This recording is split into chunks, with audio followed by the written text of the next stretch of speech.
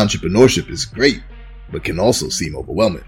Wouldn't you like to know the pros, opportunities, and problems with different business and investment strategies before you jump in? Well then, welcome to Entrepreneurship Xposed. Welcome to Entrepreneurship Xposed, hosted by your guy Bees, and we have another today. Now, listen, if you guys know, Entrepreneurship Exposed of business acquisitions, all right? But there's three major ways to create true wealth in this world. Mm-hmm. Owning a business, of course, that's my favorite. Whether you build it from scratch or whether the financial markets, that's the stock, the Forex, crypto now. But the third one is a historical, and that is real estate. That's why we've had a couple of episodes where we talk about different, and this one is going to be an extremely powerful conversation. Focus positives, not just the amazing things that happen and not just the fancy create our wealth or anything like that. But we want to talk about the problems and the obstacles that are in as just being an entrepreneur. And our guests today have an amazing story founded in real estate. So I want y'all to welcome to the show, Rod and Jen. How are you guys doing today? Absolutely terrific, my man. Appreciate you for having us on. We're doing wonderful. Fantastic. So happy to be here. Thanks for having us. Great. Thank you. You guys have an amazing story. I was reading through it, and then, as we were prepping, I was like, wow, I know exactly what I want to focus on, and it's really on that. Before we even get into that, tell the people a little bit more about yourselves and your story overall and what led. Well, here's the thing. Look, we've been together for about 25 years. We met about 27 years ago. I actually met at church. I was already a business owner. I'm a serial entrepreneur, have been since I was a teenager. I've owned a lot of different businesses and kind of ended up in the construction space. And so built houses, became a licensed contractor about 30 years ago, and really have worked all up and down the East Coast, just doing a lot of different construction. Got connected with my beautiful wife. She was actually in the real estate space and in corporate America. And we just kind of brought that together, created a team about 25 years ago, and started doing what we saw so many other people doing, which was buying and investing in real estate, because we kind of had both components. We had the real estate side and the construction side. So we combined that, started working together as a family. Her and I created a business together jointly. And here we go, fast forward 26 years later, we're still at it, ups and downs and all. But, we've got 4 kids. All of our children are actually adults. So, we're a little older probably than we look, we hope. But, just grew our family, man, through this whole real estate business. We just, it was really good to us. And at times it was bad to us, but based on some stuff that we did, Yeah, definitely. Yeah, I want to share, Bees. I want to chime in a little bit. When we started out in this space, we knew without anyone actually teaching us, Rod and I knew that real estate was the way to build wealth. Oh, yeah. And so we actually educated ourselves in this space. And it was so funny because we would do some things that most people wouldn't do. We wanted to buy property. So back then they used to have auctions. And I don't know if they still do this now. I know they have auctions online now, mostly now. But back then they would have auctions in these hotel spaces. So that there would be this huge hotel ballroom, and they would have auctions there. So Rod and I were like, you know what? We don't have any money, but we're going to go to this auction and we're going to figure this out. So we did have a credit card. So we're like, we're going to this auction. So we went to this auction for the first time, and it was fascinating because the room was full with all these people. Oh, yeah. And in the front of the room was this auctioneer who was like, and he would show these houses up on the screen, right? Yeah. And we would see people in the room that you would think didn't have any money, but you knew that they must have had some money because you would see their little fans they were buying up everything. Pop up every property they come up, they'd buy it. So Rod and I were sitting in the audience and we're looking at each other and we're like, Well, we got to get a couple of properties we had an opportunity to sort of drive by and get an idea of what we would bid on. Well, they were going, like the ones that we thought we'd bid on, they were going, and we were like, okay, well, we missed that one. So I remember this condo was flashed up on the screen, and we raised our hand and we bought this condo. We actually won. And we won the bid. And we looked at it, like, I think we just won this condo. Yeah. So we paid for it on a credit card. And that condo is in an area of the Washington, D.C. metropolitan area. It is. That is one of the wealthiest areas in the country, right? Yeah. So we had bought this condo, went in with Rod's skill set and all this. We fixed it up. We rented it out for a while, but then we ended up selling it. And we'll tell you that story as we go on throughout this interview, which is something we wish that we had never done. We got that condo for $17,500. It was crazy. This is in Northern Virginia. I know it sounds like it's unbelievable, but absolutely, we purchased that condo for $17,500. Yeah, on a credit card. And so as you'll learn throughout this interview, the power of real estate. I mean, I'm telling you, and the way it appreciates in value. Rod always will tell you that I always say, I wish we had every property that we ever bought from the very beginning, because you get smarter as you go on, especially when you don't come into a space without a mentor, without a coach. We didn't have one at the time, because we tell our mentees now, don't sell. Keep everything that you have. So we bought the house and we just kept adding to that portfolio and adding to that portfolio. Everything from building houses to, holding and renting to flipping. We did all of that, renovating and subdividing land, you name it. If it was in the real estate space, Rod and Jen had touched it. And we learned as about until it was 2008. It was incredible, but I will let you, because we on a ramble. So. Love it. I love it. Yeah. Which strategy would you say you love the most? That's a good question. Well, we're a mixture, because see, and for us, it's a little different, because you're talking to a real estate developer and a contractor and a real estate broker, because we happen to own both. So we own a real estate brokerage and we own a construction company, development company. And so my concept for me early on was always develop, build, sell, because that's what we would develop land, build new houses, built $1 million houses up in Northern Virginia, all over Fairfax County, all through that area, and all through Washington, D.C. area, Maryland. So doing that era in early 2000s for us, which is kind of early part of us being together, the market was just booming and everything. Yeah. I mean, we would build stuff, and before I could get the foundation out of the ground, we had a contract. So, we were rolling and, things was going. So I kind of got in my system used to. We got addicted. I got addicted to the sale. Now, Jen always came from the side, let's keep all of it, and I think that's what we're getting into about. This is a learning process. You need to be coached through and learn this process, because the wealthiest people in the world hold real estate. And not just buy it and get rid of it, but hold it. And so at that early part for us, we were just starting to get into acquiring some things to hold. So really what we like and what we've done kind of adopted is we like to buy, renovate, and hold, refinance. People call it the BRRRR, and then we just repeat. And we do a lot of that. But because we are who we are, we still do buy land. We still develop land, and we do sell, but we strategically identify the stuff that we're going to sell.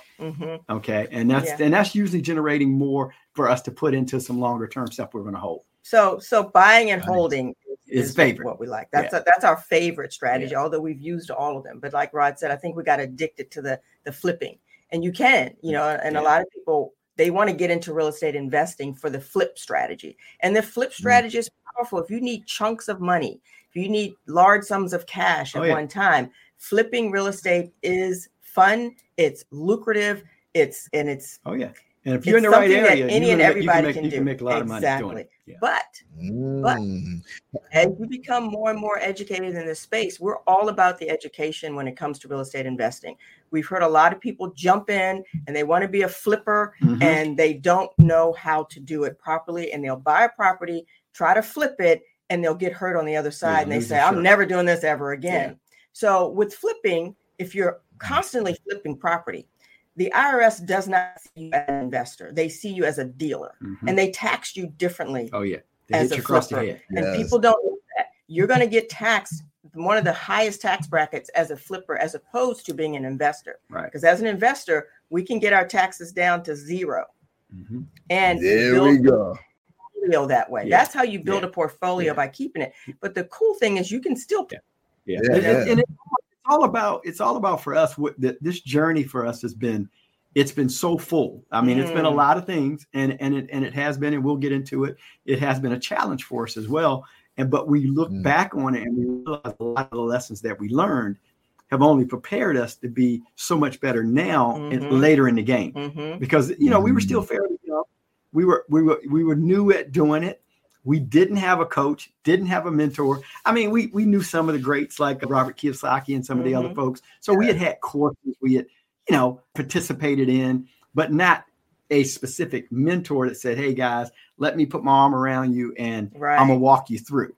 And I'll tell you what to do and what not to do. Right. So we were doing some things that were really good, and we actually did some things that we shouldn't have done. And that's how that whole thing came about for us and us getting caught in 2008.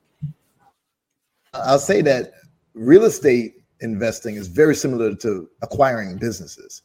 Doing that too?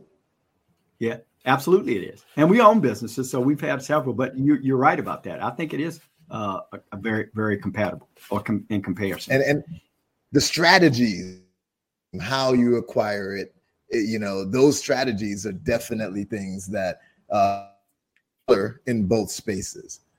I know that this connection's going out a little bit, so apologize.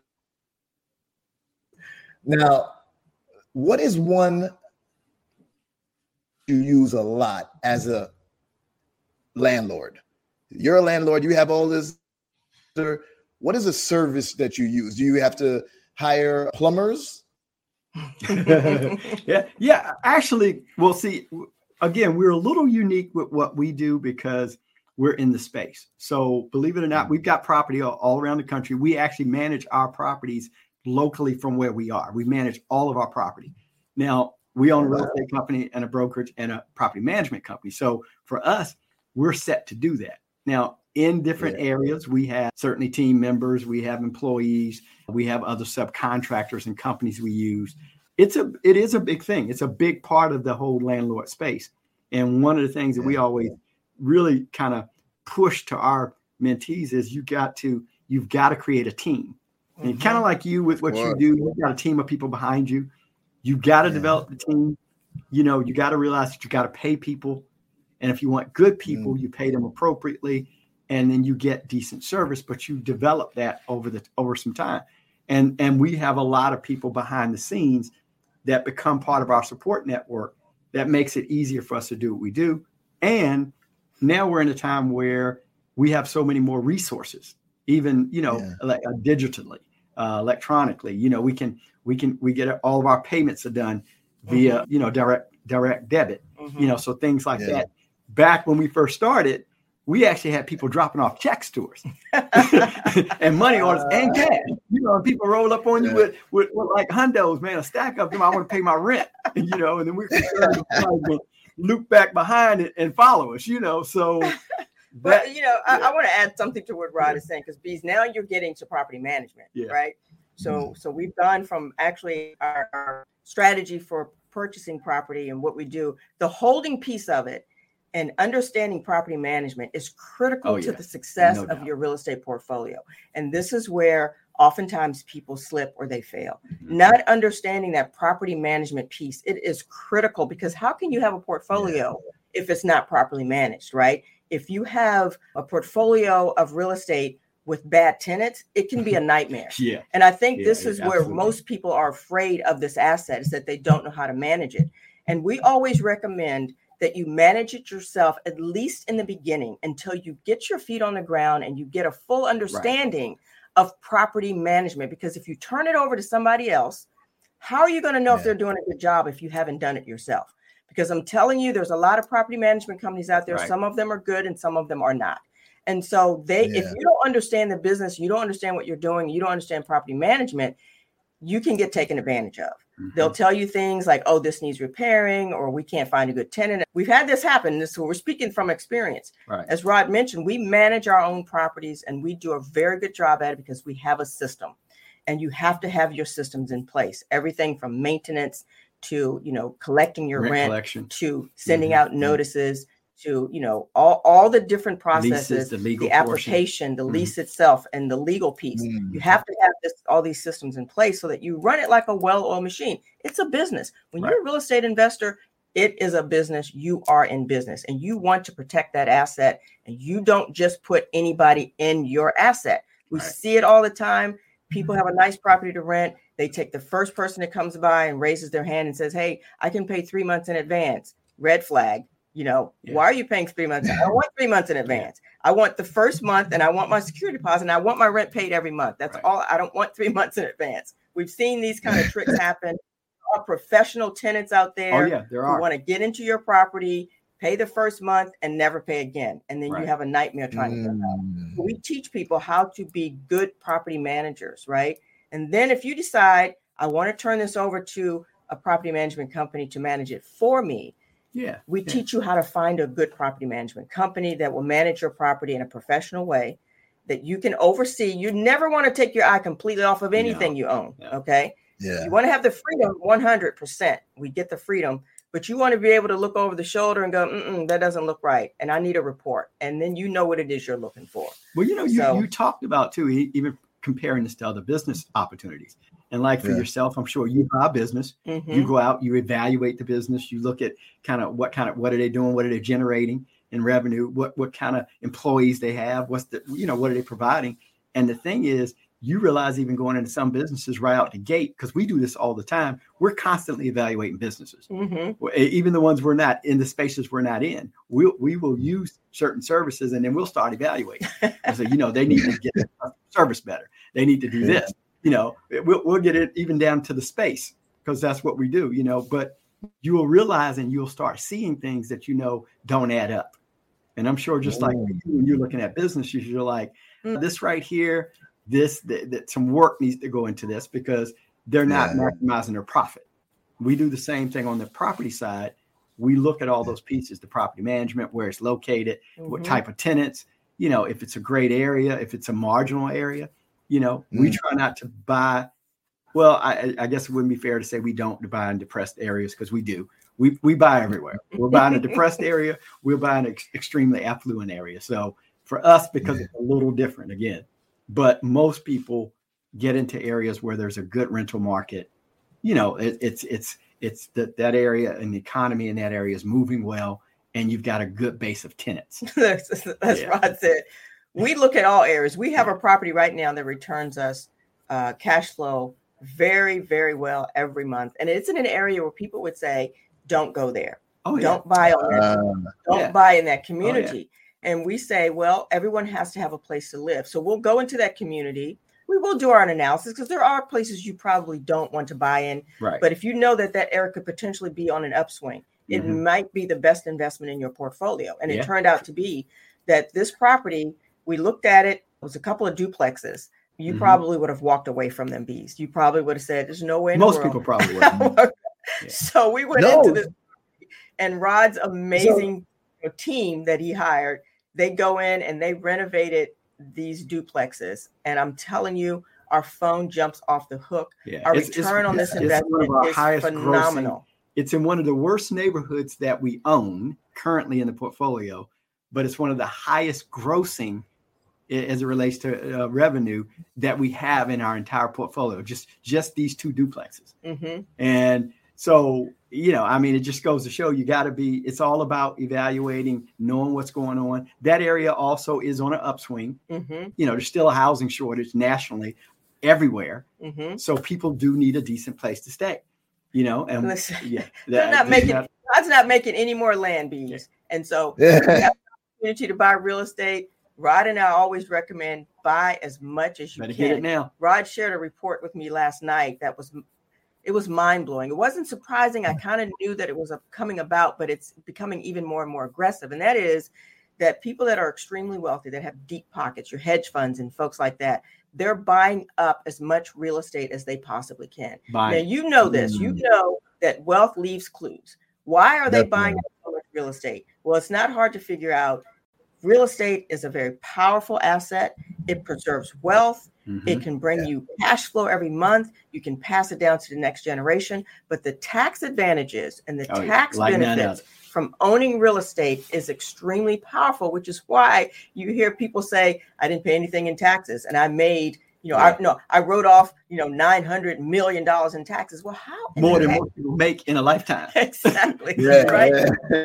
Nothing. So our question is, we need to get into that game. Yeah. Don't be mad. Try to figure out how you can don't get mad. Jump in. Right. Because it's available to all of us. So you have an opportunity to fill your portfolio up with real estate.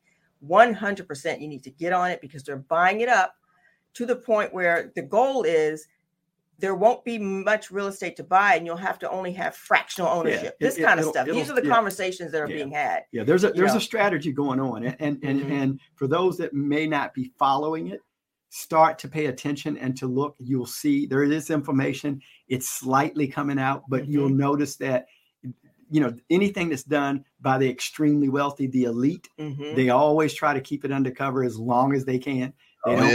It doesn't make mainstream news. It's not on CNN and Fox and everywhere else. You don't hear it. And then all of a sudden people are sliding in. We own a real estate brokerage. So here's something that we saw firsthand, 2.5 years ago. We would list a property and all of a sudden right out the gate, 1 or 2 days in, we got a cash offer from an anonymous buyer saying we'll close in a week and here's our offer. Boom. If you want to accept the offer, click here. Basically, you don't even see them. Click here, do that. We'll send the stuff to the lawyer and we'll close it in a week. These are hedge funds. These are big money people moving and they're buying in every community. And these are single family houses. These are not just necessarily 100-unit buildings.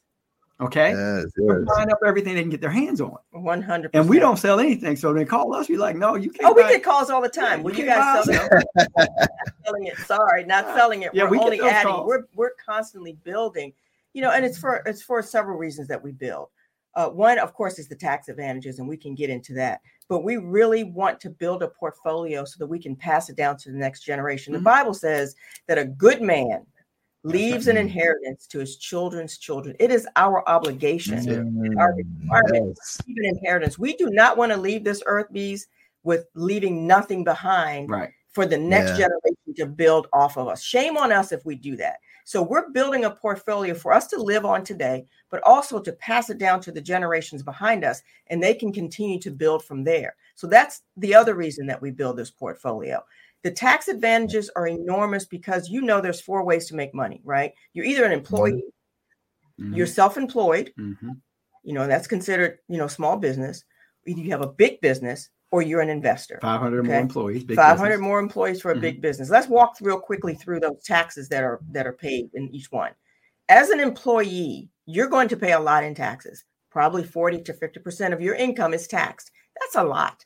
Absolutely. The government is not even trusting you to send it to them later. They're taking it out of your check off the top. And people want to make a 6-figure salary, $250,000, $300,000 on their job, whatever. Well, you know what? The IRS is getting their portion of that. You can get a raise. They're going to get a portion of that. So it's almost like you can't get ahead in building wealth as an employee. Highly taxed, right? Then we go to self-employed. A lot of us say, I'm leaving the job. I'm going to work for myself. And that's amazing. It's phenomenal. And I commend anyone who is brave enough to leave their W-2 and start their own business. But be mindful of this. The government is taxing you even more than an employee. As a self-employed business owner, you're going to get an additional 15.3% tax on top of all the other tax that they're charging you. So you're taxed at probably 65% of your income. I don't think it's fair because I think anyone that's self-employed needs to get a break because this country is run on small businesses, to be honest. No doubt. But they're going to tax you for that, right? So you get the breaks when you become a big business, 500 or more employees, right?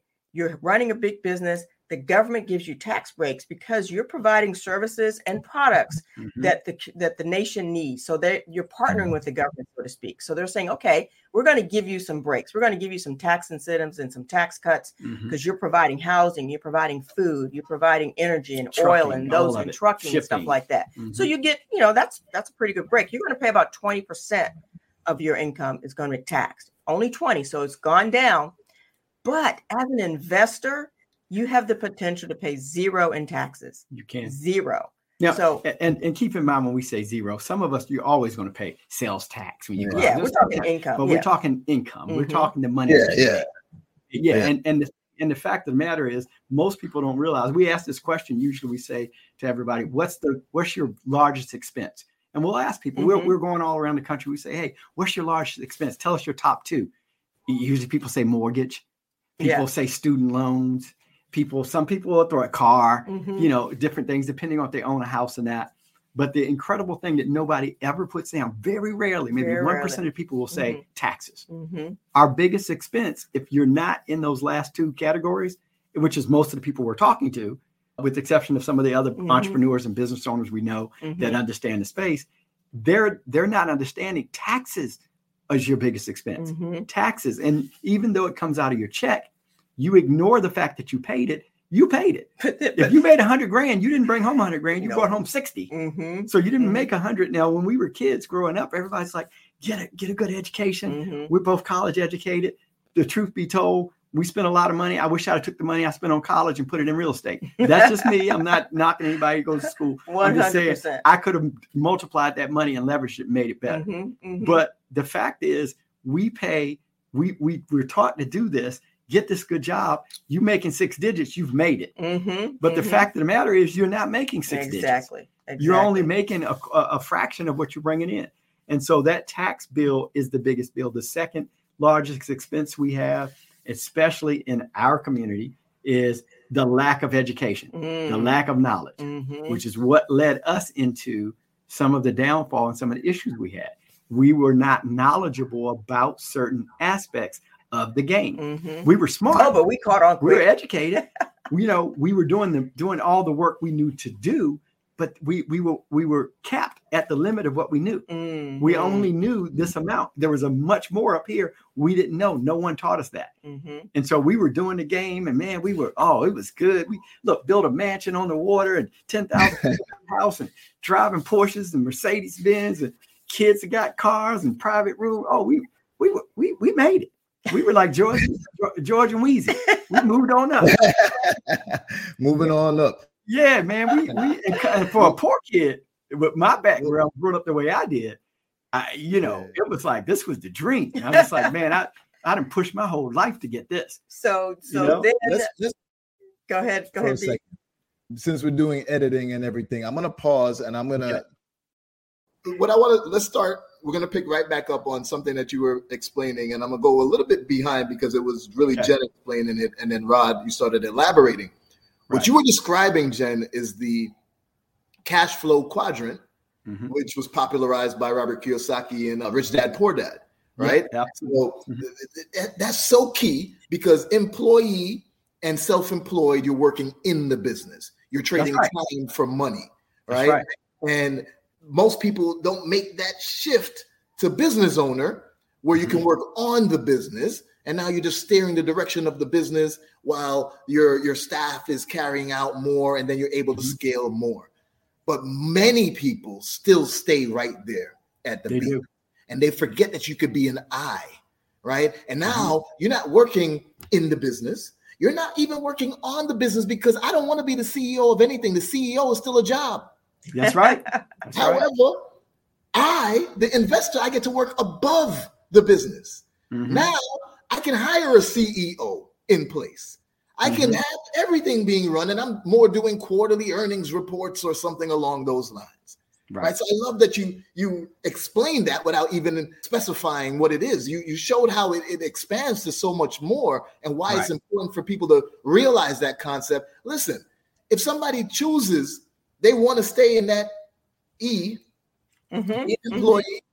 Okay, that's your choice. You really love your career. You chose that. Fine. But I encourage them to still have another stream of revenue because that employee security is false security. And that rug can be pulled from underneath your legs at any moment. Yep. Right. And not even mentioning all the tax benefits that Jen was explaining. No doubt. But I love that you guys went down that route. 100%. That's 100%. And I want to add something to what you just explained, B. So to make the shift, and Robert Kiyosaki, he's brilliant. He's brilliant. He is. To make the shift from being an employee to being an investor, we're talking a couple of different types of shifts, right? Yeah. First of all, it's a mindset shift. Absolutely. First and most important. Absolutely. 100%. Because you get used to that paycheck. It's like golden handcuffs. You've heard that term. Yes. It literally will keep you tied. It's a modern day of enslaving people, really. Yes, it is. It keeps you tied to that check every week, every other week, right? You can't get off. It's like crack. It can be. So to break away from that, it's really a mind shift change, because now you're going into, like you said, either big business or entrepreneurship, or you're becoming an investor. Different way of thinking. You're not, the questions you ask are different. You ask questions like, how much am I going to make on this money? How much am I going to make on this investment? You're not saying, how much are you going to pay me for my time? It's a different question, different conversation altogether, right? Yes. So that it's a mind shift. But then when we talk about, because you know what, you're not going to work forever doing anything. At some point, we use the word retirement. Rod and I will never retire, because we think retirement has some negative connotation. Because sometimes when you retire, you've heard about people that pass away shortly after they retire, because things just sort of shut down.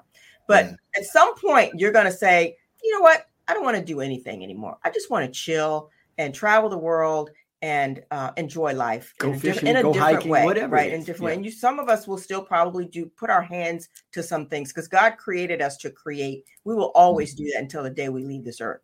But the point I'm trying to make is that as an employee, what they sell us is, hey, set up your 401k plan. Right? First problem, so that you have enough money that when you leave this job, after you've given us 30 and 40 years of your life, your 401k plan will take care of you when you retire. Okay, this is where Rod and I have a problem. This is where we're concerned about most people who are W-2 employees, or even some self-employed who aren't setting themselves up for that time. Right. Because at some point, you're not going to work anymore, right? But what they told us was, you know what, I remember when I first had my first job out of college, and they came to me with a stack of papers, and they said, okay, well, you know what? This is your retirement plan. It's a 401k plan. And I was so excited. I'm like, oh, this is so cool. And they were like, well, pick the mutual funds that you want to invest in. And I'm like, how do I know? How do I know? Oh, no one's ever articulated that before. I've never heard anyone said that, but I swear all of us went through that moment. Like, went through that. Here's an interesting I was like, eeny, meeny, miny, mo. This will look good. And you know the interesting thing, because we all that have worked in some sort of corporate setting at some point, which we have, the strange thing is, though, you notice it's not the full S&P 500. They select a group of things that you can, a small group, that you pick from this small group. Now, we don't know anything about any of the group, and we know even less about the small group. The small group is controlled by the same group of folks right now that's buying up all the property. So it's a very, very manipulative situation that we get into. And often, my people perish for lack of knowledge. We do things because we don't know.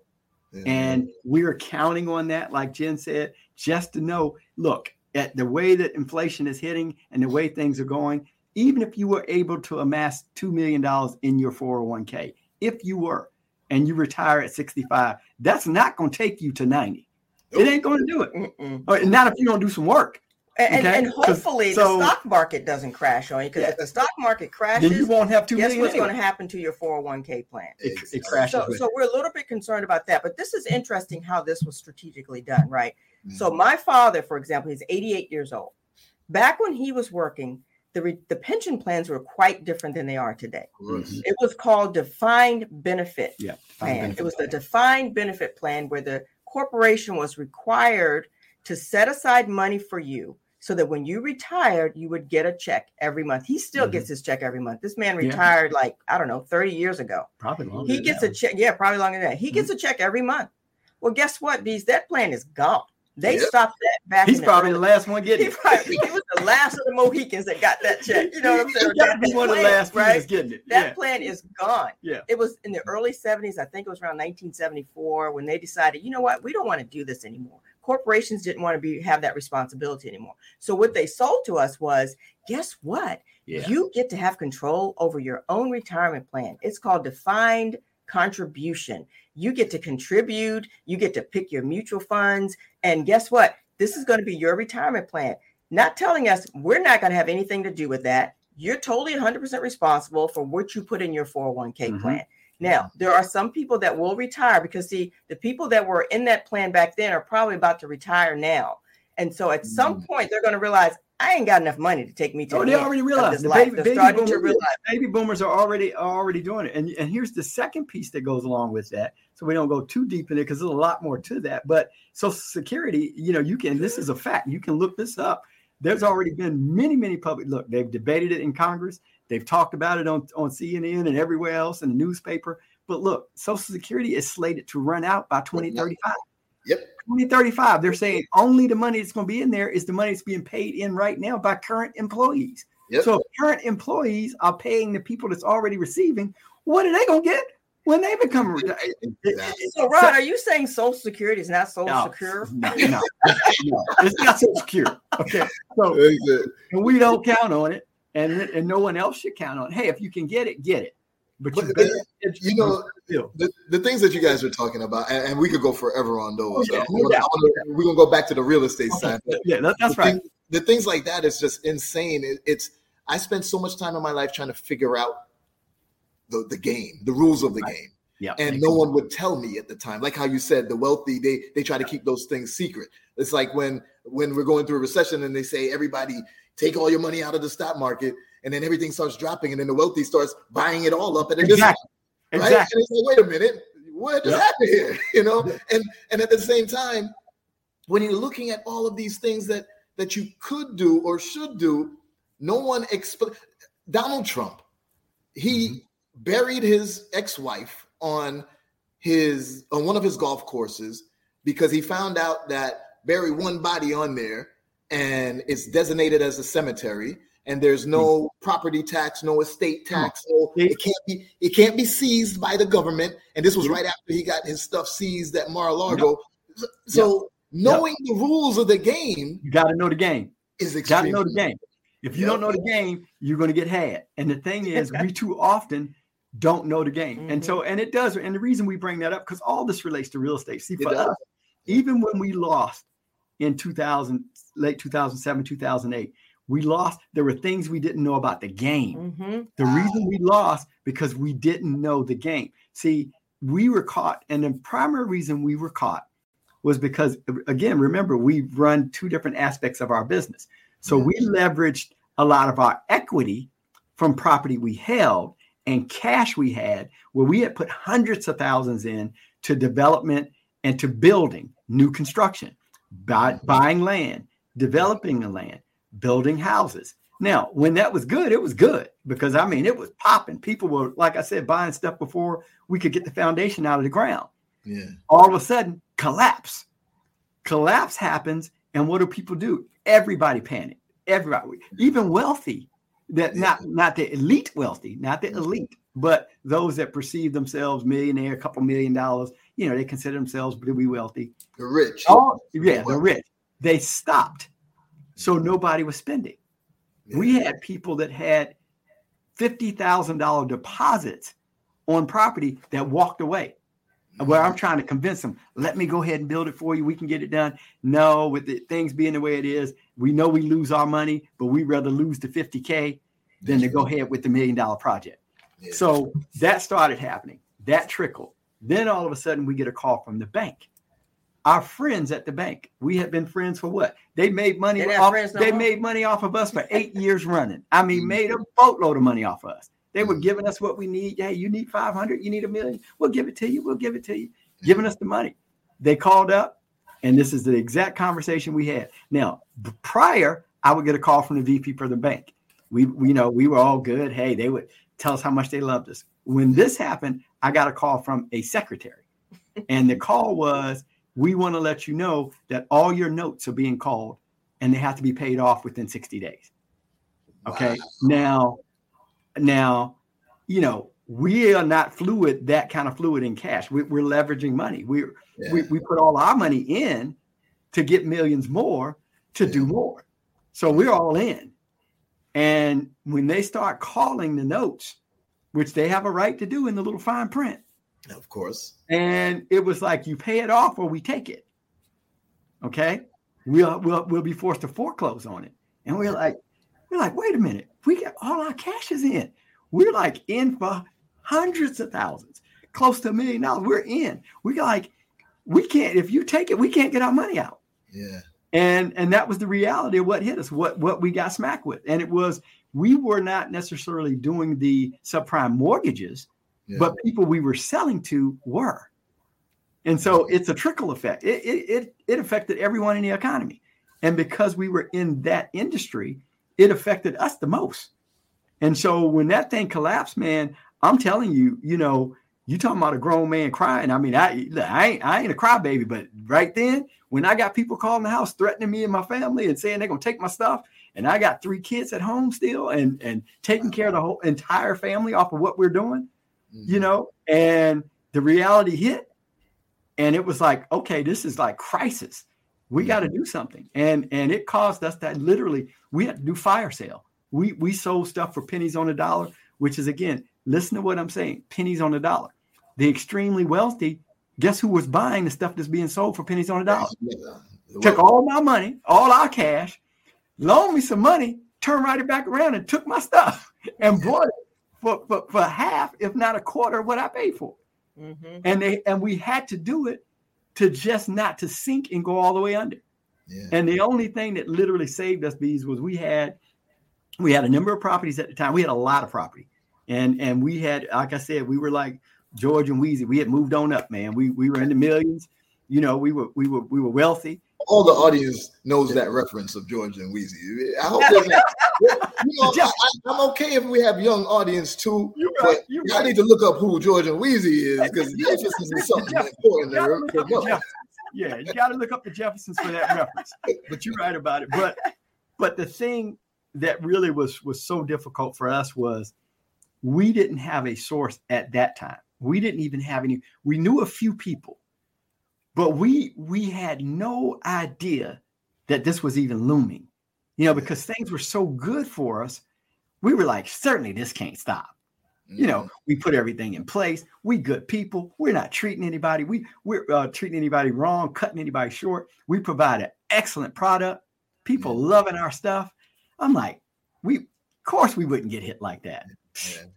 Man, so when we sunk and it went down, it went all the way down, and it went down fast. Mm-hmm. And I mean, it to the point that, you know, the only thing that really saved us from probably literally almost being homeless and renting an apartment was we owned a lot of property, and a few pieces of the property that we owned, we were not leveraged with those. We owned them pretty much not close to straight out, but we owned them.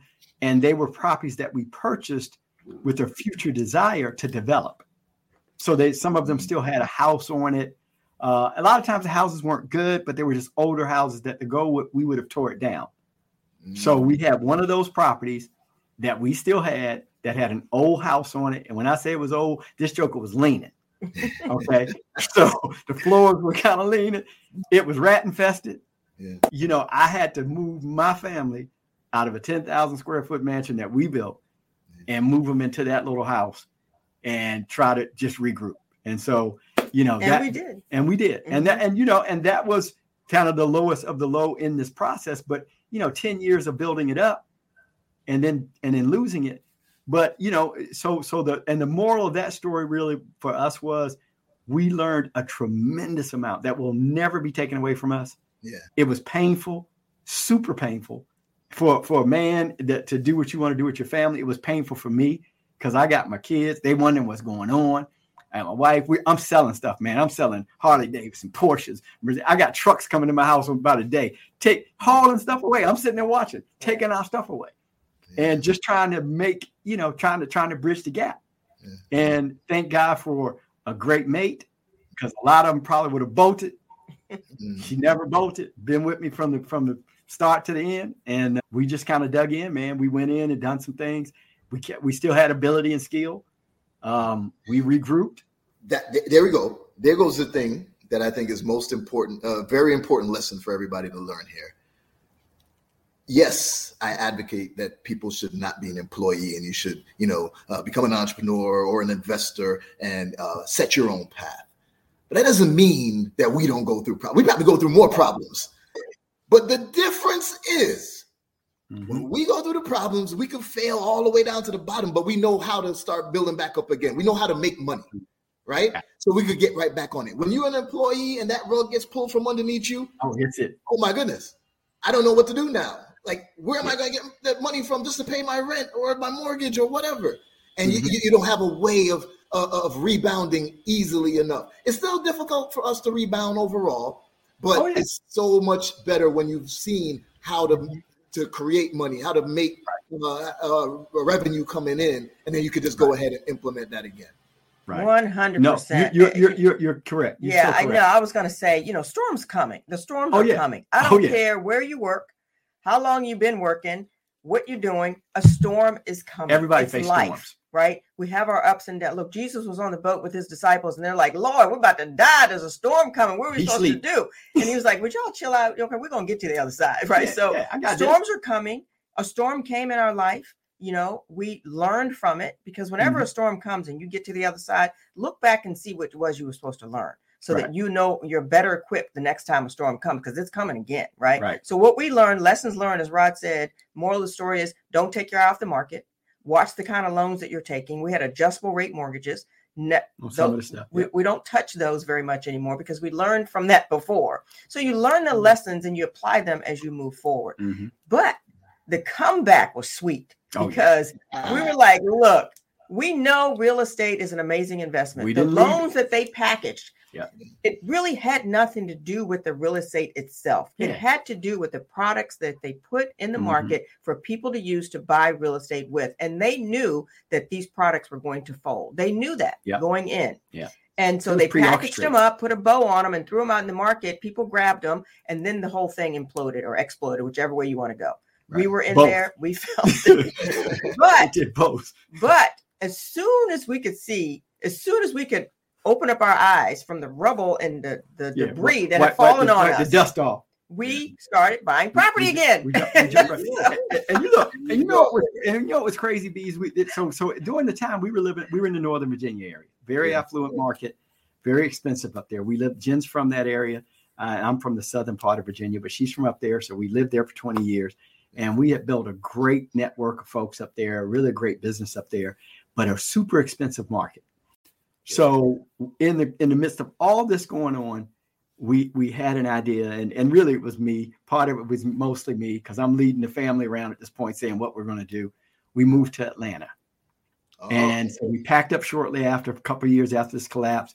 We're in the Bridge the Gap. We're skilled people. Bridge the Gap, we went out and took jobs temporarily. I mean, look, I'm a builder. There's 1,000 people I can call today and go get work. I mean, people are always looking for my skill. Okay. So people are always looking for her skill, finance, background, real estate, all those things. And so we were able to go and do something to sustain ourselves and eat, even when the market collapsed. So it wasn't like we were homeless. We were not living on our standard of luxury that we had built to, that we liked. And that was hurtful. It was hurtful to buy. Look, I remember when I will tell this story because it's funny. So I sold her S500, which was Jen's car, sold her car. And I went out and I said, I need to find something I can buy cash, because I'm like, at this point, I just need a, $3,000 car. I need something I can put my family in a hoopty, but, and I find this old, it was a nice car. It was a Lincoln Continental. It was an older model, but it was clean. So when I looked at it, the guy said, I made a deal on it. I brought it back to the house. She said, I don't want this grandma car. You done bought this old Beast. Hey, but this car was smooth. I'm not a picky person, right? But the thing was huge. But it was nice, man. It had no miles on it, man. I know how to pick a car. This car was clean. It was a one owner, no miles. I said, now look, I know she's not gonna like it, but I need a safe, reliable car for $3,000. So I bought the car. So I drove it. We drove that car for a couple years, but the thing Rod didn't share with you that before we ended up moving to Atlanta, the house that we moved into, the couple of rentals that we had hung on to, we fixed this house up. We put our hands to it and we used our skill set. We fixed that house up and turned around and sold it and made $75,000 off of that house. Yeah, we were like, okay, we want to stop using the skill now. Which is why I'm about to tell you what happened. So we get down to Atlanta, and Atlanta was like the epicenter. Yeah. For this. It was ground zero. It was ground zero. When we got there, it was so devastated. The market was so devastated. We moved out in the southern part, right, Peachtree City, right outside of Atlanta, and we were already angling. Now we took all those $75K we made, some other cash we had. We rolled down. We were like dusted off. We said we'll just grab a little rental. Got us a decent rental when we got down there, and we went to work. I started immediately. I started scouting. Start looking around, making relationships, making connections, meeting people. We start buying houses again. Mm-hmm. Now, listen, we were buying property for $400,000, $500,000, buying lots for $150,000. Now, this was pre-collapse. We were not getting anything that was less than $150,000. Anything, land, houses, nothing less than $200,000-$300,000. So that was the market we were in. We get to Atlanta, and I'm looking at, and I'm telling Jen, this is like a candy store. We were like, so everybody else was still freaking out because they were saying, oh, the market, oh, doom and gloom. And I'm driving around, I'm seeing houses for $20,000, for $15,000. Listen, we bought a house for $1,700 in East Point, Georgia. $1,700 for a 100, not 1,000.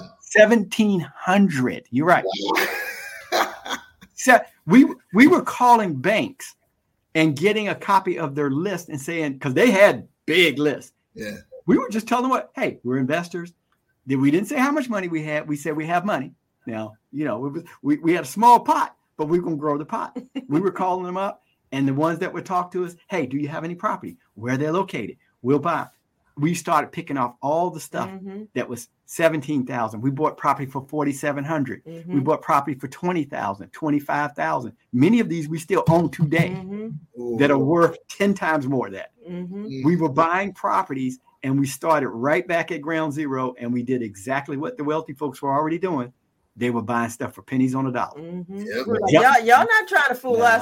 You're not trying to get us out the game, because a lot of people are like, I'm never doing that again. We're like, no. You're not tricking us out of the game like that. So and we actually bought a house. It was an all brick house, the one we got with, 2 acres of land. Oh, yeah. We moved into it. We were very strategic in how we purchased this. We did owner financing with the owner, got into that house, fixed it up, and this house is amazing. And we made $200,000 on that one. So these are that was our we just flipped it around. Came back. And then we realized all the many things that we missed. So this is what we get into now when we start telling people there's so much more to the game of real estate investing. Don't sleep on it and don't listen to everything you hear. Of course, there's people that don't really teach you the whole game. Well, I mean, that happens. But you listen to people like Robert Kiyosaki and there's others. And Robert's got a solid game. If you listen to Robert's game, we met Robert and Kim years ago, and this was before the collapse, but we met them. And at the time, it wasn't even when there was a big push for mentorship. It was kind of starting to come about where you could get in people's programs and stuff. But looking back is one of the first things we tell people now. If you don't invest in education for people that know what you know, you're crying about giving them $5,000, $10,000, whatever it is. You're crying about that when they can save you millions. Millions with their game, with what they know. And they're the learning curve. And they're shortening your curve and bringing you in and saying, look, and here's another one. We'll even hook you up with their people. What we look for now, we got people. What we look for now, when we tap in and we say, hey, a mentor or a coach, we're not just looking at them. We're like, who's your people? Because like we want you. Network. We want you, but look, bring us on in, and we want you to open the gates. Let us. You got a banker? We want to know your banker. You got. I must say that's one of the things that my community, my community is called the Business Builders Institute, the BBI. You see right there, and they love that, especially the different connections that I bring to them. But I tell them it's up to them. to go and, build a 100. rapport and to make things happen with those connections, right? That's right. Now, Jen mentioned something though, and this is a perfect segue. Jen mentioned that you guys did owner financing with one of those properties. Mm-hmm. Now, in business acquisitions, again, how similar it is to real estate. One of the things that I preach, and I've been doing for some years now is called leveraged buyout, LBO, right? Are you familiar with a guy named Reginald Lewis? Yes, absolutely. Read his book. You read the book, Why Should White Guys Have All the Fun? Yes, I have. Got it on my shelf sitting over here. One of the first business books I read years ago. First Black billionaire. Most people don't know his name. Right? Wow. It is incredible, isn't it? And his daughter, she came and spoke to my community and everything. And I have a good relationship with her right now. She told me that her father would be so proud of me because of what I'm doing with the business acquisition. And that meant so much to me because he's a mentor to me without me even having ever met him. And to me too, to us too, as well. I agree. Yep. So now when we get into the ability to rebound from things, real estate or anything, there's so many ways that people are able to acquire property or business or just assets, even with no money out of their pocket.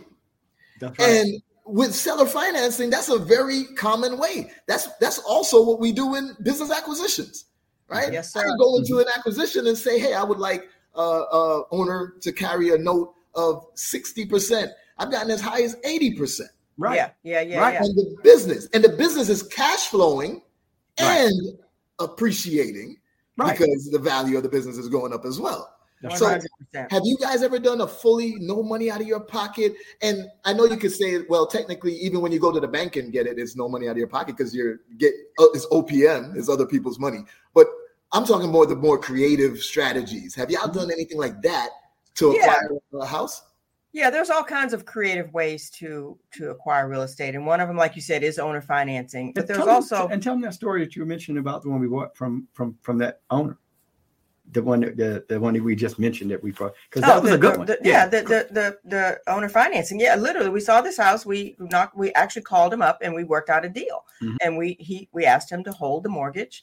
I think we asked for a 5-year note, and he agreed. And I don't think we put down very much at all. We didn't have a lot of cash. And here was the backstory on it, and I'll let you finish telling the other part of it. Mm-hmm. Was with him, we strategically looked for properties that we identified that we knew there would be no mortgage on. So we researched the property. So when we found the property, we found out it was part of an estate. His wife had inherited from her father. They were very well off. Mm-hmm. He was a retired dentist. He had a dental practice for years. So they didn't need the money. He owned several houses. We found this one, and it needed some work. He was cutting the grass, but it had been vacant for 5 or 6 years. But it was a very nice house. Mm-hmm. Very solid. So matter of fact, when we drove up, there were chickens or something, I think, running out. That's because it was in the city. That was from the neighbor's house. Yeah, but it was in the city, but it was a piece kind really of cool property. Way off the street, right in the city limits.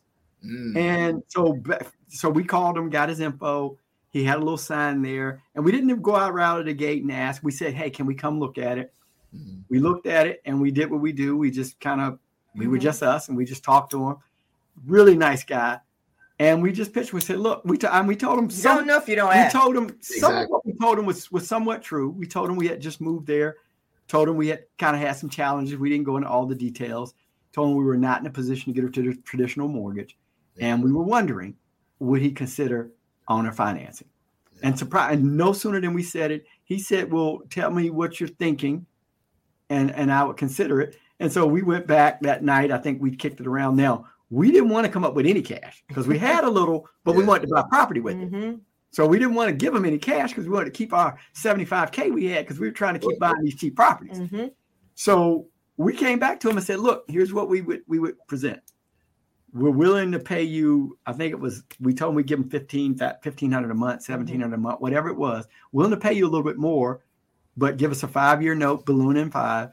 Nothing down. Mm-hmm. Okay. But we're going to take the property as is because he was saying, I'll paint it. I'll do this. And that was our equity. We were like, no. You don't have to do anything. You don't have to paint. You don't have to change any appliances. Do nothing. Just give it to me like this. We'll sign the note. And the bottom line was he said yes. Yep. And we went in that house, and then we ran. It was on and popping then, There you go. And then when we got done, now this is a nice property. Because it was an all brick custom built house that her dad had built back, early 70s. Yeah. But it was a really nice house on a really nice lot. Mm-hmm. And we were in a golf course community. So we had a little golf cart and we could ride in and out and go to town and do all that. But so we got a brick house, a 1,400 square foot custom built brick home on 2.5 acres of land, wooded. Owner financed. And we stayed there for several years, probably 2 to 3 years, and turned around and sold that property and made $175,000. Bees. I wish we hadn't sold it. But anyway. I know what you mean.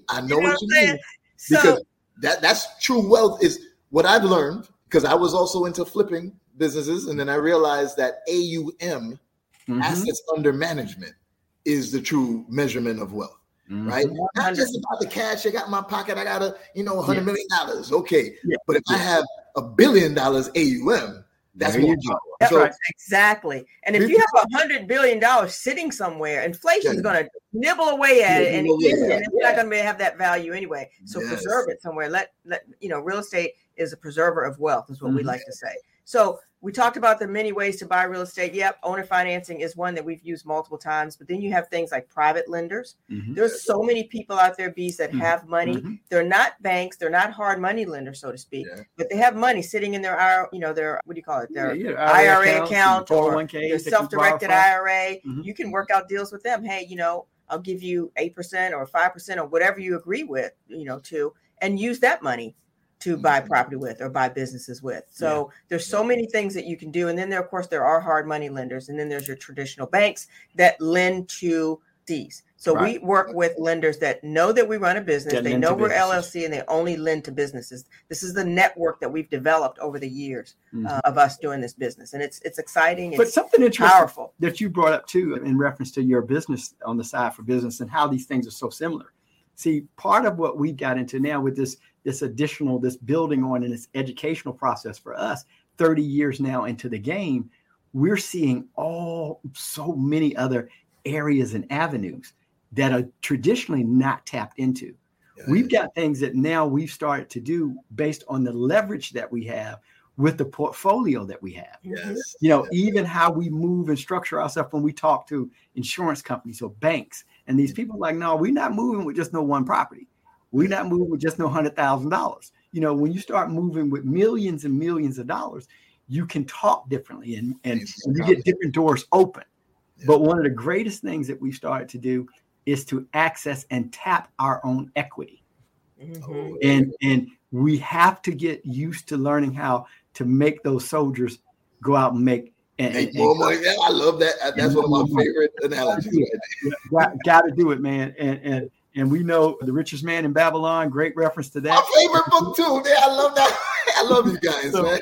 So, we love to read. Yeah, but we've got probably every book you mentioned, we probably read it or haven't. But the thing is, we're now really tweaking and developing. And the same thing for us in our community. We want to see people come in and genuinely help the people that come in to be a part of our group. Matter of fact, we will not mentor and take any and everybody that comes to us, because if they're not right and ready, we're not going to drag anybody.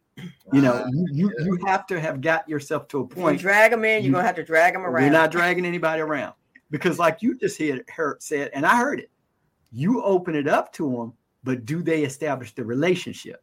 Exactly. Do they follow up? Now, I can tell you how we operate. If our mentor right now says he can say in passing and mention the name, you best believe it's already locked. And we're doing it before we get out from even really leaving from being with them.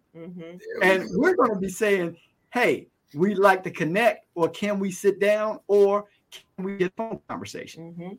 He knows better. See, he drops nuggets. He's seeing who's listening. We listen to every word that comes out of his mouth. He's making $250 million a year. Okay. We're not on that level yet. We intend to be there. And why wouldn't you listen to the person who is doing what you want to do? Right? Exactly. So 100%. Now hold up, guys. I have a couple gifts for you guys. All right. Yes. Now, Oh, I love gifts. team, get them ready. I'm going to bring it up in a second. You know, there's so much opportunity when it comes to business acquisitions, right? Mm-hmm. I believe it's even better than real estate, but I don't want to, you know, go to be careful. I might give you 50-50. So here goes the thing. When it comes to business acquisitions, first and foremost, the opportunity is even greater than real estate. The opportunity, meaning that baby boomers, for example, that's my favorite group to acquire a business from, because they may have been given the business by their parents, and then now this baby boomer has it, and they're like, "Oh, I'm gonna give it to my kids." And these generations now don't want it. They don't want things. So most people feel like, "Oh my goodness, what am I gonna do? I'm just gonna shut it down. I've ran this business for so long." Well, in comes bees to come and swoop and take it, right? I love it. When you're acquiring businesses, you got to come up with your strategy, and you guys are in real estate. So it makes sense to do some sort of horizontal or vertical integration with the things that you do. This is part of the reason why I asked you in the beginning, well, what type of services do you use the most? Like plumbing services, or, how? Oh, okay. Right. I was wondering where that was coming from. So team, let's put up the first one. Let's see what we got first, right? So we have a HVAC business. It's NVA, right? I'm going to tell you this is one of the smaller ones. Right. You can see they're asking 1.2 mil.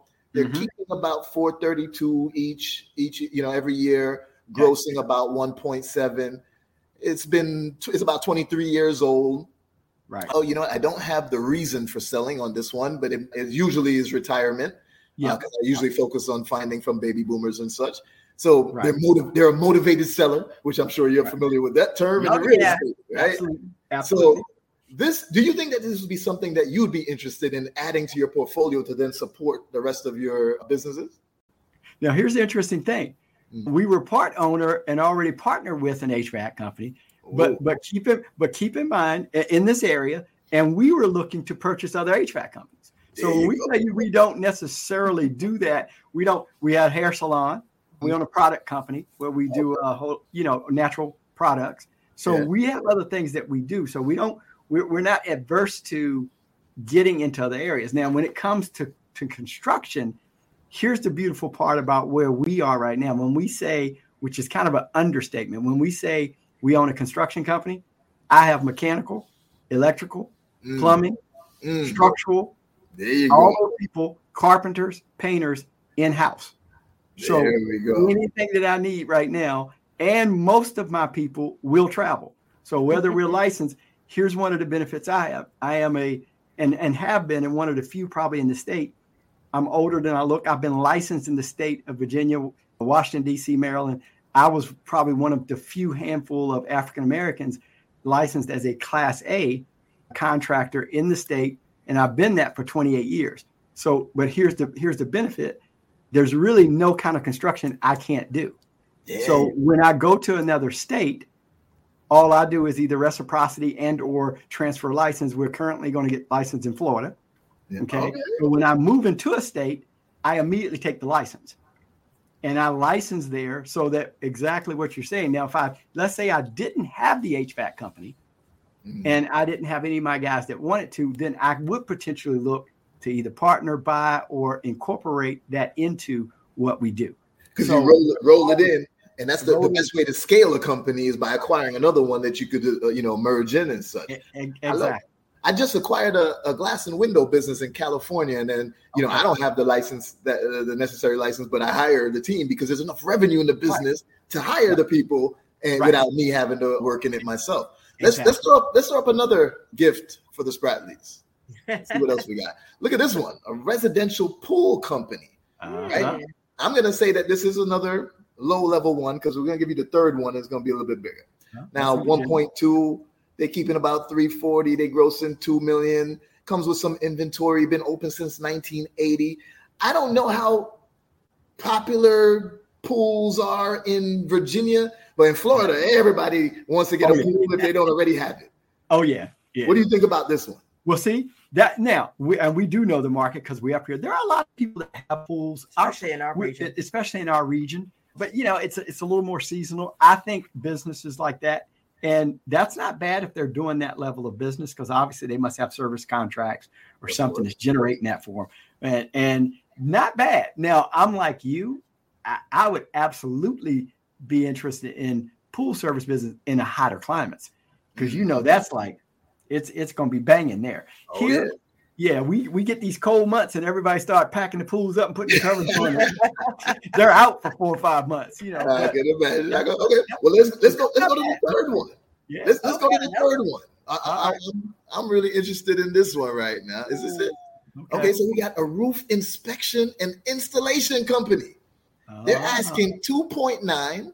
They're grossing over 7 mil and keeping over 800,000 a year. That's right? It's a little bit newer, established in 2011. I like things that are at least 10 years old. This meets the bill. I prefer 20, 30 years, but this meets the bill too. 19 employees, 2 office managers, right? 5 office staff and 7 sales reps. So, this could be turnkey-ish because you got managers in place. If you don't even absorb it into your existing company, you just have it keep running with its own customers and such, and then servicing your companies. Right. What do you think about this one? Yeah. I mean, roofing business is a good business. That's a good business all over the country. When you look at the numbers and look at it on the surface, if they're generating that and that's their cash flow, that's not bad. You're coming up across some really nice stuff, my friend. Yeah. Well, this is the tip of the iceberg. Right? There's so many businesses for sale and not enough people that know that they can acquire it. Now, what makes it even better is if you are able to get this business with no money out of your pocket. That changes the game. Now you keep rolling it into your empire of everything. Oh, yeah. And the cool thing about this business, the roofing and the HVAC, is that those are services that we use all the time. Right. We have people, but hey, why not own a business that provides that service? Well, how much do you know about these businesses, Bees? Do you know what kind of systems they have in place and how they're running them? In the beginning, on the lower level, you're just going to get something called like a SIM, confidential information memorandum. It's a summary of the business, its operations, it's what things they are doing, things that they are, the low-hanging fruit that you could immediately jump in on. Right. Now, you don't know fully of their systems and their process and, even how their staff is situated until you get into the full due diligence, the full LOI, letter of intent, which starts full due diligence, and then you learn all of that. This is the reason why I say, this is the main reason, why I say that I like business investing more than even real estate investing. It's because you get to reduce your risk as much as possible because you get everything up front.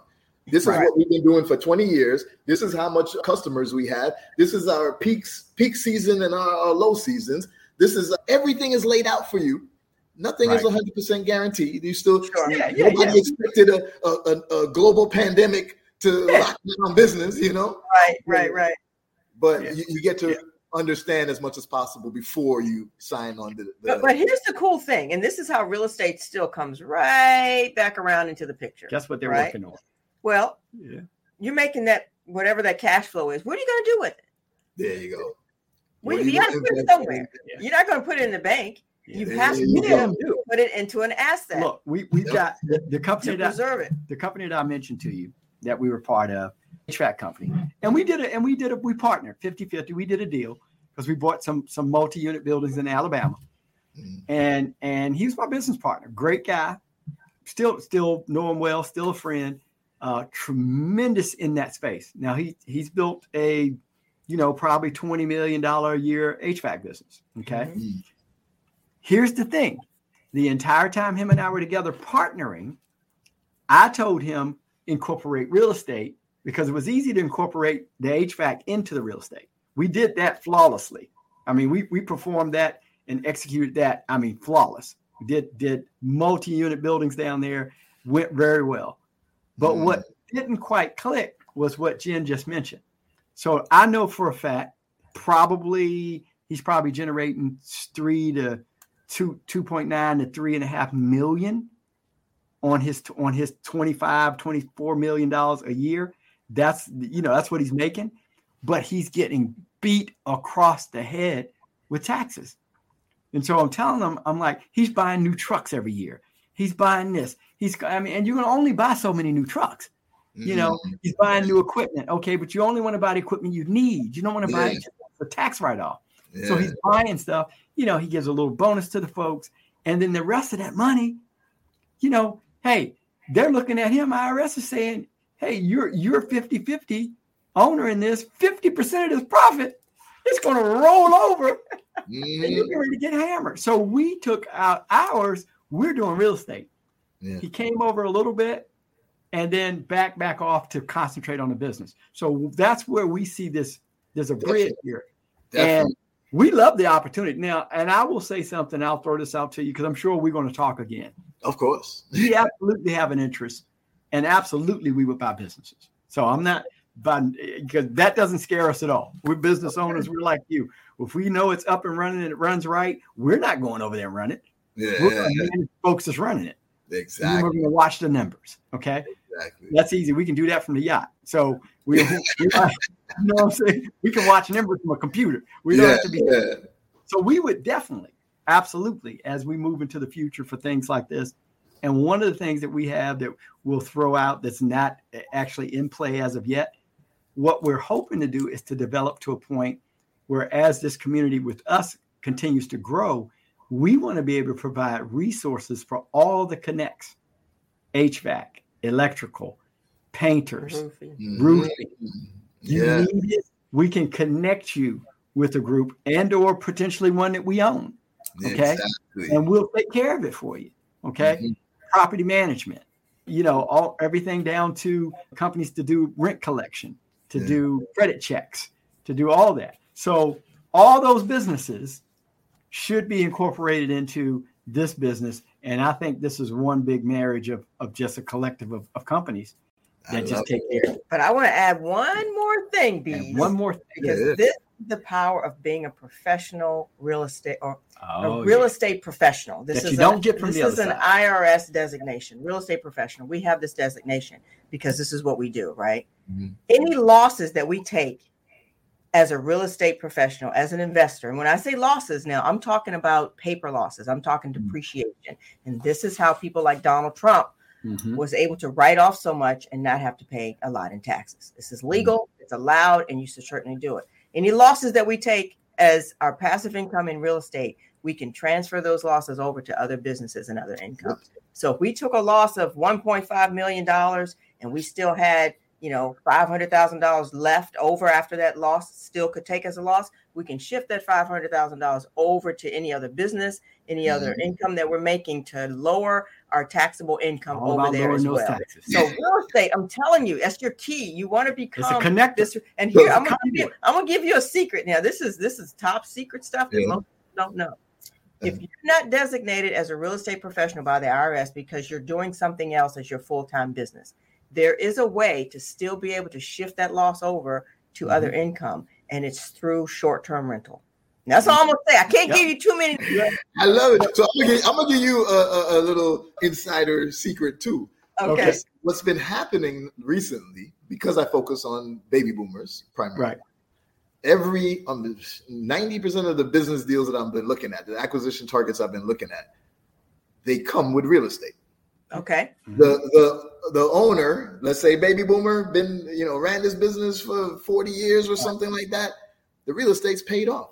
That's right. It is. Now, if I'm also doing creative deal structuring, meaning I don't got to go to the banks to go get no money for nothing. I'm doing some sort of financing. I'm doing some earnouts. I'm doing some DDP, deferred down payment. I'm doing a bunch of different things that I stack. Right. Now I'm getting a cash flowing business and real estate that appreciates as well. Without having to go to the banks to beg any money from them. See? Now, then you're crushing the game. See? Then we take the real estate, and as you know, you can buy the business and then run the business and still leverage the equity in the real estate and not affect the business at all. But we love it. I see so many great connects, and man, it's absolutely. We love meeting people that talk our language, understand, and we love meeting people that can add some things that we don't know. Now, you're certainly deep into the game on the acquisition for the business side. We love business, And that's one of the things that we always say to people. And I've told Jen this, and she'll know it's my go-to statement. Look, matter of fact, my tags say bizman. Okay. and the fact of the matter is, I love business. He does love people it. say, what business do you do? I love all business. Love it all. Now, real estate is my primary. Successful. Yes. I love Profitable any businesses. business that you can find a creative way to run successfully and make it profitable and scale it. Mm. Well, I love it. Mm-hmm. So, it can be ice cream. It can be car wash. I don't care what it is. Okay. And it doesn't have to be something we do. Exactly. And So I- have you read any of Michael Gerber's books? Got to do it. One in particular is in my. It's not a physical. It's in my Audible. E-Myth. Name of it. Yeah. E-Myth. E-Myth. Everything is E-Myth with him. E-Myth for business. Yeah. Entrepreneur I myth. don't remember the one it is. I have it in my Audible. But Okay. Audible is great. You can read a whole bunch of stuff by listening to it. Well, here goes the problem. I don't know. As I'm getting older, I've started to shift away from Audible again and back to the books because it's not older. It's as my life becomes more complex with different businesses and different things I'm running. I don't have the time when I'm listening to Audible. My mind is still running on so much. Rewinding. Let me tell you what that is, because I've suffered from that my entire life. That's a business mind. See, yes. She gets on me because I'm driving, and while I'm driving, I'm thinking about business and looking at property. This is him driving. I saw something. I saw a deal. Like, really? I saw a deal. Look, man, if I don't care, we just came from Simi. We were in California last week, Simi Valley. And she sent me to the store. I think I went to get something. I don't know what I went to get for you, coffee or whatever it was. Yeah. I started driving around looking at property. So when I got back, I said, I found a house. She said, you did what? I said, I found a property. I said, look I've already researched the neighborhood. The property selling from $670,000 to about $850,000. This one was listed. It was a perfect sweet spot. It needed work. The yard was tore up. There was an old broke down car in the yard. It needed a roof. I was like, that's my kind of house. So I'm looking. I'm thinking, man, I can make an offer on this today and close this. And all they need to hear is, I'll buy it as is. I'll give you X and I'll close in 7 days. Mm-hmm. That's my favorite go-to. Okay. We'll close it. Don't worry. It's not a loan thing, nothing else. If you want to get out, matter of fact, leave your trash. We'll get that out too. We'll get it. Yeah. I'll give you this number. Go. And then we get it. And I'm going to turn it. And within 3 weeks, my guys, it's going to be an $800,000 house. Mm-hmm. There you go. But then we're not going to sell it. I'm going to refi it. I'm going to pull the money out I paid for it and some more. And the money you pull out, Bees, is not taxed. There you go. About this asset. Then you start explaining the things to people like 1031 exchange. Oh, yeah. Mm-hmm. And people don't know that that's a well-known thing. It's common. Absolutely. And if you're like, oh my God, I can't believe the wealthy are doing this, you can do it too. Right. And then I found that there's something called a 1035 exchange, which is insurance, where you can do the same thing like how you do with real estate in 1031, but you're doing it with your insurance policies. Wow. Then I found out about infinite banking insurance policies and how you can borrow against it and become your own bank and not be taxed. And it keeps growing in value based on the money that's already in there, even if you borrow it again. Exactly. Exactly. And you're borrowing your own money. Mm-hmm. You're borrowing your own money. Look, but not only and on top of all of those, these are wealth strategies and secrets. And look, and in the mix of all of that, that John D. Rockefeller would not have had 46% of his worth in real estate, knowing all that he knew. And that dude knew how to monopolize a market. You don't have to like everything about who he was, but to be as young as he was, and to be strategic as he was in the business to knock everybody else out. Come on. That's next level stuff. Well, speaking of that, let's give him a quote from Theodore Roosevelt. Theodore Roosevelt said, every man who invests in well-selected real estate in a growing section of a prosperous community adopts the surest method of becoming independent, for wealth, for real estate is the basis of wealth. Ooh. The basis of wealth is real estate. Every business that he mentioned and showed us, guess where they're parked? They're parked on a piece of commercial real estate doing their business, because you're looking at businesses that are above mom and pops that are not in their house. Yeah. So somewhere in wherever their location is, they're resting either on a piece of leased property or owned property. And our goal is, even with the business, is to own the real estate. Ray Kroc was the creator of that. They say Ray Kroc was not in the He was in the man on hamburgers. He wanted real estate. Wealthy people invest in primary wealth. Primary wealth is land, natural resources is primary wealth. Secondary wealth is when you can take that primary wealth and build something out of it, like a house. So we like to invest in primary and secondary, assets. So that's our thing. And other people do other stuff, but that's our game, and we stick with our game. So our game works for us. But I like so much, my brother, what you shared, and we're gonna talk. We're gonna definitely be talking. Because there's some bigger, that thing I just mentioned about something always spinning. I wake up with stuff spinning. I'll drive by. We'll be in the middle of something, and I'll say, "There's a business in this right here," because. And there's a better way to do. So, Beast, now you see why I married him, right? Yeah. I see. Listen, I love you guys. It's like my auntie and uncle right now. I just love this. Hey, we have to talk so much. This is honestly the longest episode I've ever done. We're so sorry. We just get to rambling, man. We just talking. And there's so much more that we didn't get to really get into. We want people to get. And this is our thing. This is our passion. We want people now, for those that have an ear to hear, okay, we want this to explode in them because people need to shift. You can't keep complaining and whining and I don't have. Let's go. You got to do something. Yes. You need to get the law of not entropy, but the law. You need to be hit and moved into motion. Okay, you need to take the law of inertia. An object at rest stays at rest unless it's hit by an outside force. Let this thing hit you and move you. Okay. And the law of entropy says if it's not used, if you don't do anything with it, it's going to move further and further toward disorder. With anything, if you don't do anything with your finances, they're going to move further and further toward disorder. They're going to be eaten away with inflation. You don't brush your teeth are going to move further and further. We're going to have some discussions on physics and stuff because you're bringing up the law of entropy. And that's my hobby, actually. I have tattoos on me, and when people see my tattoos, they're like, "What? Why do you have math formulas on your?" I literally have. This is the standard model, which is pretty much everything that we know in the universe, but summed up in the Lagrangian format. Wow. I have the chaos theory. I have the theory of relativity. Wow, that's so cool. Because all of these things mean something to me. Yeah. And it's exactly how you're bringing it up right now. Now. One of the things that you just said, Rod, too, is related to something that I say. And you see, I was about to end this, and we keep going because it's going. But here's the last thing I got to say. A lot of times, especially in our community, the Black community, we speak about reparations, and we didn't get what we were owed. But then the people who got that 40 acres and a mule, they got it, and then they went and cultivated and bought real estate and built businesses, and then they started building up wealth, and then they passed it to their kids who were probably the baby boomers now, and those baby boomers continued it, and then they try to pass it, and then that generation, the current generation doesn't want it. Yeah. So I'm taking my reparations. I'm not waiting for anybody. Come on.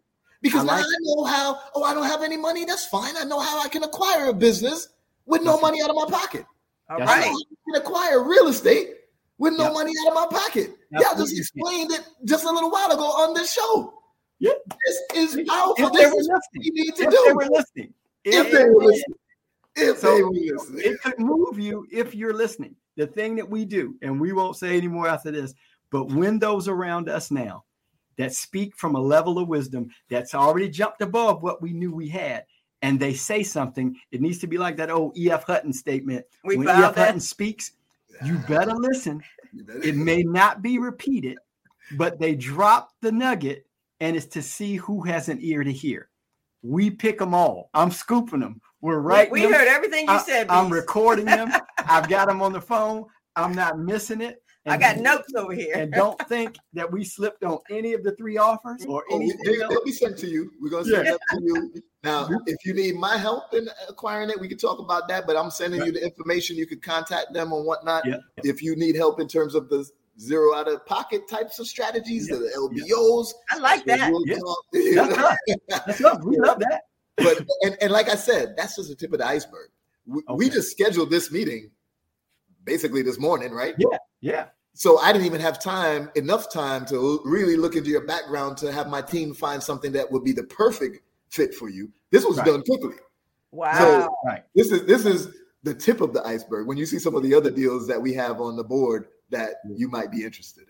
Well, we're excited. Friend, we're connected now. So however that we always believe that all connections are divine. So we know that this one was as well. We appreciate it, man, so much. You don't know. And we appreciate what you do. Yeah. And even hearing this, because we didn't really know you before today, but you've already dropped enough for us to know who you are and how you operate. And that's very exciting impressive to us because look, we were on a yacht last week with millionaire and billionaire, a couple billionaires, and we went out from Tampa and went out to just kick it, to do a mastermind. Now, you had my Yep. Okay.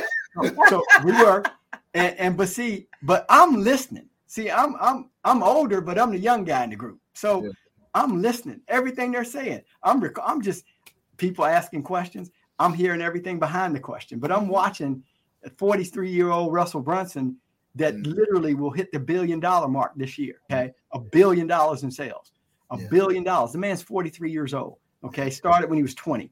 And you think you can't sit in a room with people like that, even if it's not your business, and get so much. That's where we slip. Yeah. We can't, we got to always be willing to lean forward, listen, and grab and get them nuggets, man, and take action. Yep. And move. But thank you, my brother. That is the best way to end this show, this episode. Take action. All the motivation in the world, we can't motivate you all. You have to motivate yourself. We can inspire you and tell you things, show you things that we're doing and things that you can do as well. But if you have the motivation and the inspiration of what to do, it means nothing if you don't have the execution as well. So shout out to you, both of you, Rod and Jen Spratley. Oh my goodness, it's an amazing conversation. It's been amazing meeting you guys. I'm looking forward to further conversations. Oh, absolutely. Keep building together and taking it to a whole nother level. Tell everybody where is the best place to reach out to you, to connect with you, and then we'll make sure we also drop it in the description below. Well, there's a couple of ways you guys can reach out. So there's rodandjen.info. Okay. You can actually call us at 757-751-9969. You can email us at contact@rodandjensprattley.com. Connect. I'm sorry, connect. Yeah, connect at rodandjensprattley.com. Let me make sure I got the phone number right. Yes, phone number 757-751-9969. Yeah. Or you can email us. And then our YouTube channel. Anyways, you can messenger us on Instagram. You can reach out from YouTube, but any of those ways. Your Instagram is at Rod Spratley. Yeah. Or is it Rodney? I think it's at Rodney Spratley. If you pull it up either way, it'll come because I think both names will show. And mine is at jensprattley.coach. Yeah. But all those ways will get us. We love having these conversations with folks. This is just what we do. Let's go. Thank you both for being on Entrepreneurship Exposed, where you helped us to expose how you can rebound in real estate, but rebound in life. Right? Yes, sir. It applies across the board. We don't let nothing hold us down. I'm gonna leave with one last quote too, because you mentioned how you had a certain skill set. So even during the bad time, you went and got a job to continue getting some revenue in to help get out that hole. There's a thing I like to say is that an employee's worst fear is losing their job. An entrepreneur's worst fear is having to get a job. Mm-hmm. But we do what we got to do. Because if we have to do, we're going to do it for a moment. Well, thank you so much, Rod and Jen. I appreciate you both. We'll see you all soon. And everybody, make sure that you like and subscribe to this channel. Make sure you're listening to it on your podcast platform. Make sure that you turn on the notification bell if you're on YouTube so that you don't miss conversations like this. And the audience already saying how much they love the Sprattleys. We ain't gonna talk about George and Weezy no more. Appreciate you guys. Thank you again. And